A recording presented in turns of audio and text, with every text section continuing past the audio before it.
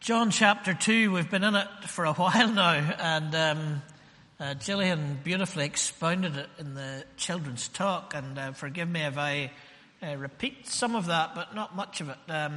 You've heard that being, I thought she was going to turn it into wine, and that would have impressed me, but killed the sermon dead, so I'm glad she wasn't able to manage that.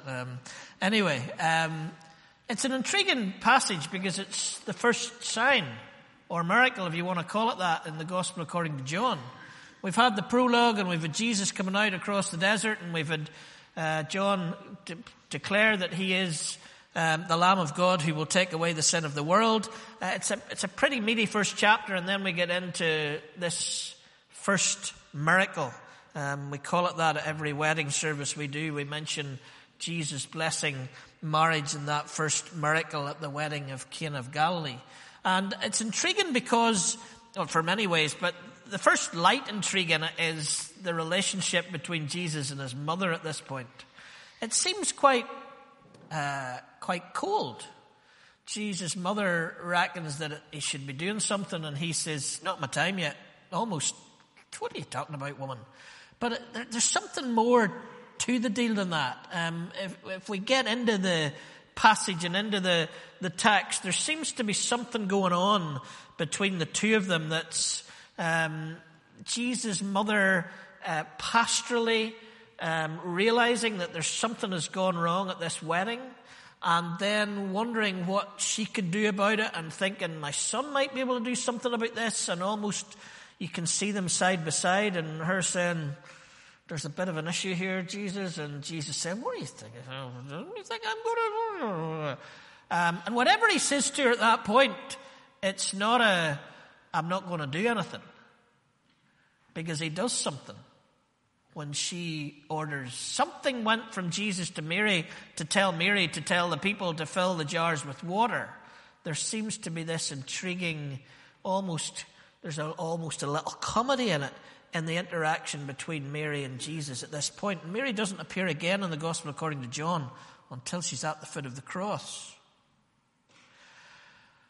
And then there's the wine.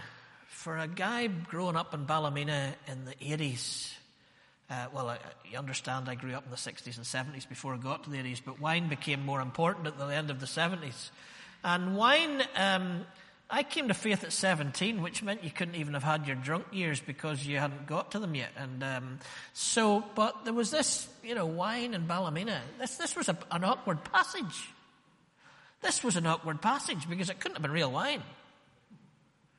I remember sitting in Church House when I was working under Roz, and we'd got a new person in a role about drugs and alcohol.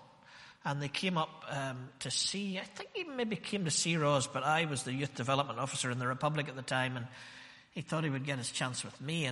And he talked about total abstinence, and I went, "Well, that's a great idea, but of course it's not biblical." To which he was astounded. "Oh, no, it's very biblical." And I said, "Well, let's look at John chapter 2. I said, Jesus turned water into wine there. And you're telling me that wine's a drug, like the drugs that they have that are illegal. Are you telling me that Jesus was a drug pusher?" And he said to me, "Well, Jesus didn't drink the wine. He only turned it into the wine." Which seems to be the drug pushing thing to me. I'm not going to take it, but I'm going to push it on you. There were so many complications about this miracle, and literally Janice and I in our home one night talking to another Presbyterian minister, he did explain to us that it was 0.005% proof. Not sure how he'd been back. He didn't look that old at the time, but we've always tried to jump over this passage, and Gillian did it very well. Because if it was not 0.005% proof, basically what Jesus did was what Gillian did up there today. A wee bit of dilute juice with maybe something in it, and you put what my mother did that every Sunday. She turned water into Ribena. But actually Darrell Johnson, who I always am quoting from, I spent 3 months at Regent College with Darrell Johnson, but he taught me so many things. Darrell, when he was lecturing and preaching at Regent College, he thought this was the greatest of all the miracles because this is the only one that is impossible. You know, there's doctors out there who've healed people with leprosy. Well, not probably. There's not too many wards in Belfast City Hospital where people have leprosy. But some of the healings that Jesus did, we see healings now as part of life. And though they were miracles, they weren't impossible. This is impossible. You can't make water into wine without fermenting and without time and without all kinds of things happening. No doubt the scientists will tell me differently after it, but it seems to me that, and it seemed to Darrell Johnson, that this is the most amazing, most incredible miracle of all the miracles, because it was wine. But if it was dilute juice, then it's really not much of a miracle, and we can just see it like my mother did on a Sunday afternoon. No, this is a fascinating miracle. Fascinating sign, they call it in John's Gospel. The greatest miracle, Darrell Johnson would call it. Because in some ways also Darrell would see that the sign of the wine and the sacrament is almost some, on the week of prayer for Christian unity, can I use the word? There's something transubstantiation about this, not literally, but he's turning the water into the wine that will become the blood that will be shed in abundance for. There's signs here of something else, which is true because this is the key to the whole rest of John, the Gospel according to John. The title I have is 2:10 because you know my numbers are 10:10. 10:10 from the same Gospel. I have come that you might have life and have it more abundantly, have it in all its fullness. But actually 2:10 is almost the very same thing. It gives us a clue 8 chapters before it happens. Everyone brings out the choice wine first and then the cheaper wine after the guests have had too much to drink, but you saved the best until now. That this is the best wine. This is abundant wine. This is life in all its abundance. Grace, my word that I use a lot, is only mentioned 4 times in the Gospel according to John. And they've all gone already. They're all in the first 17 verses. But what the rest of the Gospel according to John does is it brings out what grace tastes like, looks like, smells like, sounds like, and feels like. The whole of the editorial that John did to the stories of Jesus is all about revealing time and time and time again the fullness, the abundance of grace in the everyday situations that Jesus finds himself and that we should find ourselves in. We should be able to feel and see and touch and taste and hear the grace of God. And it is abundant. Gillian said 2 days, these weddings. I read a commentary that said a week. These people are plastered by the time Mary turns to Jesus and says they need wine. They probably don't need wine at that stage. They probably need a good cup of black coffee. But the abundance of it and the best of it is revealed right at the end rather than the start of the wedding. The Gospel according to John, the baskets feeding the 5,000. There's baskets left over after he's fed them. The fish caught in that post-resurrection. There's loads are caught when they've been fishing all night like they always do because the Bible never describes, it never catalogues the fact that Peter ever caught anything. That's why it was easy for him to become a disciple. He couldn't catch one fish in the whole of the Gospels. But Jesus was always there to bail him out, and there was an abundance of fish when Jesus was there. Abundance is a word here that we need to hang on to and take hold of, because abundance, fullness, the best, the choice is what Jesus has come to bring us. Let me throw in an anomaly in here. Let me throw a wee curveball into the midst of this. Calvin have been in the Newell room for a couple of weeks apart from a few days up on my beach in Ballycastle, and they've been listening to various incredibly interesting people. It was a good program, team. You got lucky as well, because you end up in places and bump into people that we didn't have planned in the program.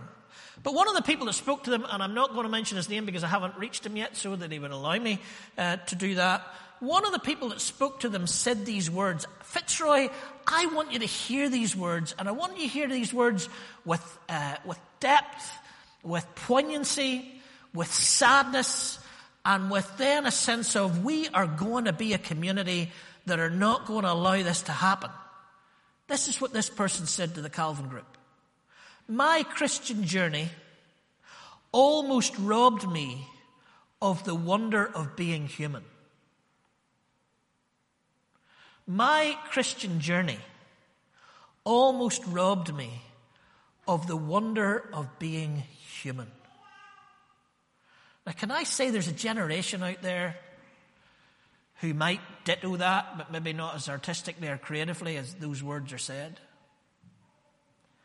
My Christian journey, the Christian journey this person was once on, almost robbed them of the wonder of being human.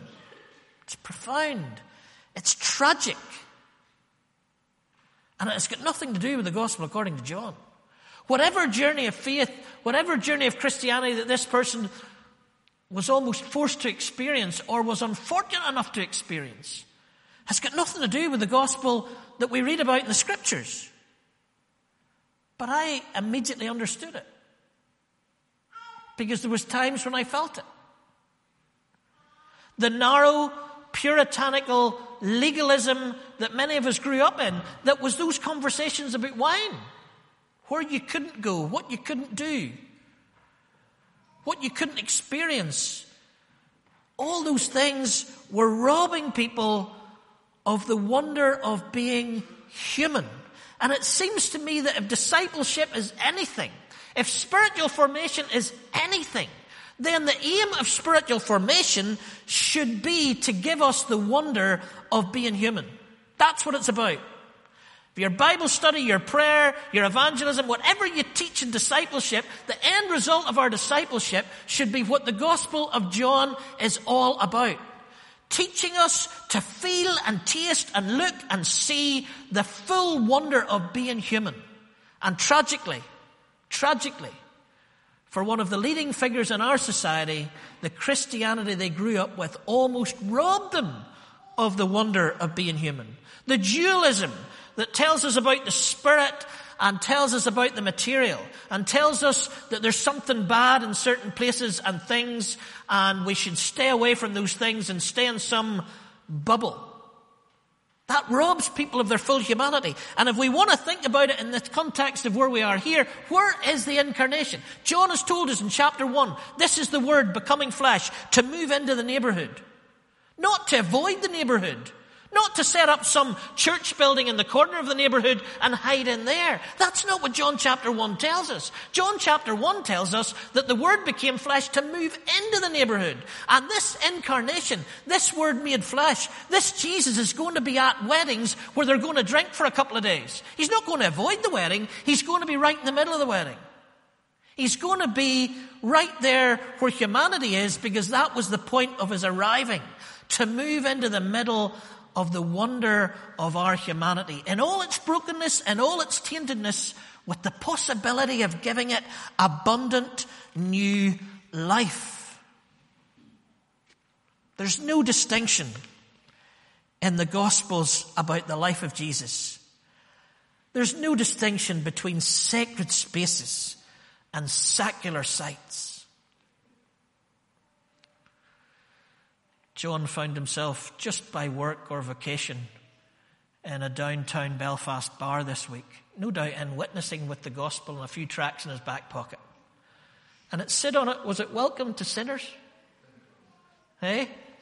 Sinners welcome. There's no distinction between sacred spaces and secular sites.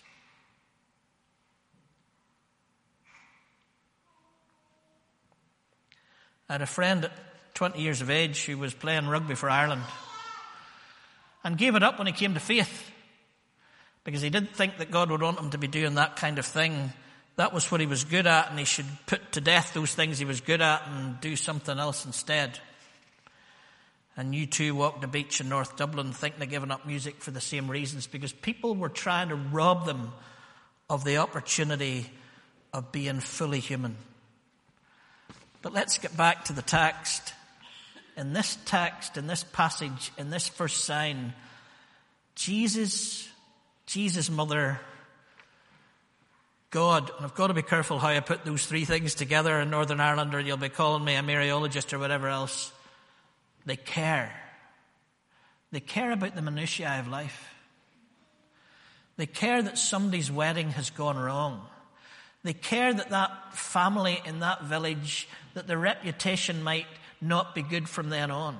That people might be talking about them. Oh, did you know them? Oh, dear, love them. The wine ran out. Wasn't that a terrible thing? Well, they should have planned it better. Oh, my goodness. We won't go about at one of their weddings. Jesus, his mother, they care. And they care enough to bring abundance into the life of this community. Now, this morning it seems to me that as a pastor, what I want to fight for is that nobody's going to rob you of the fullness of the wonder of your humanity.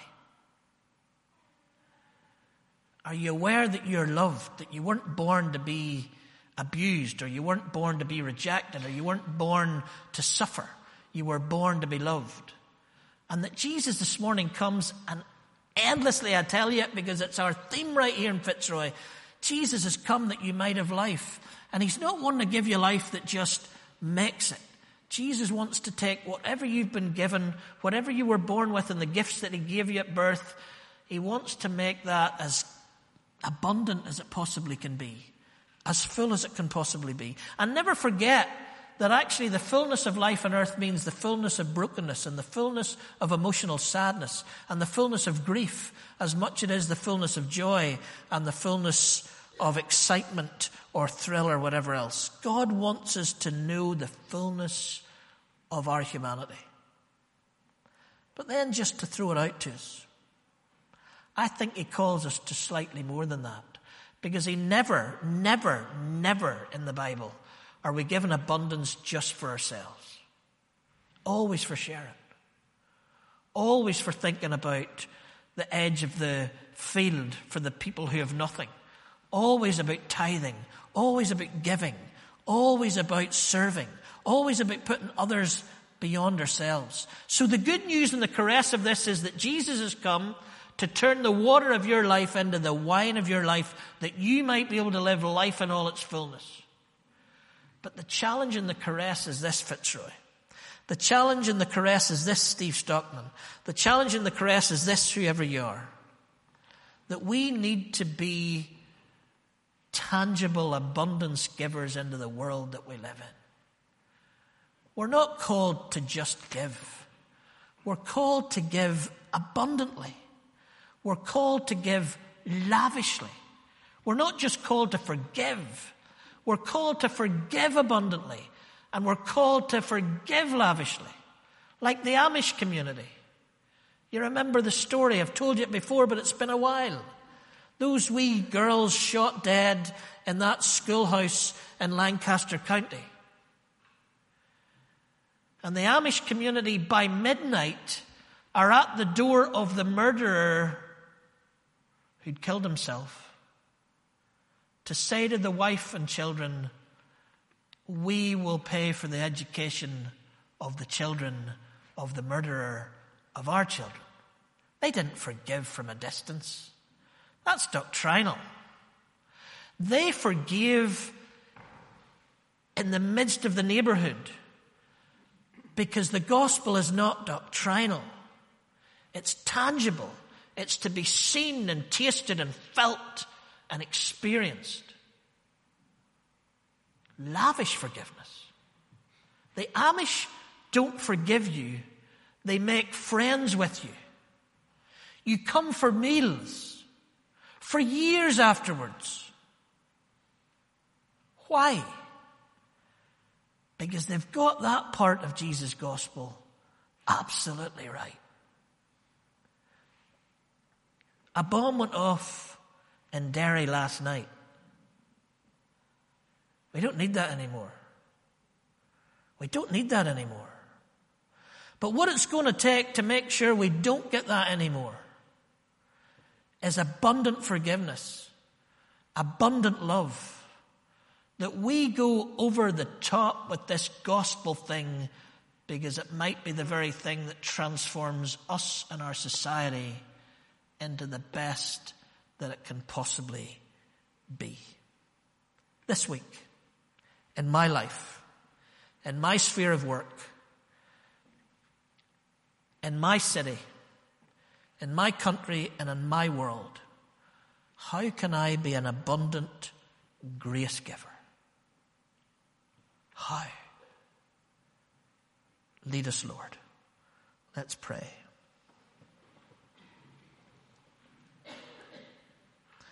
Lord, may we be observant in the neighbourhood you've called us to see what the needs are around us, as Mary was at that wedding.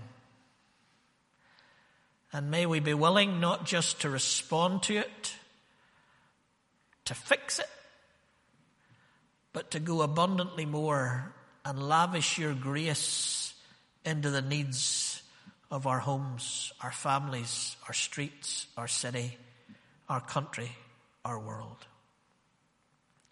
May we know the abundance of life that Jesus came to bring, but may we know that it's not for hoarding. We're given it to share.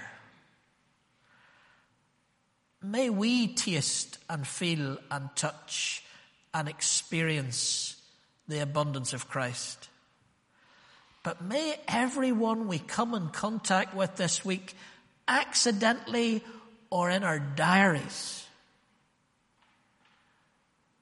be able to taste and touch and smell and see and experience the abundance of Christ's grace through us.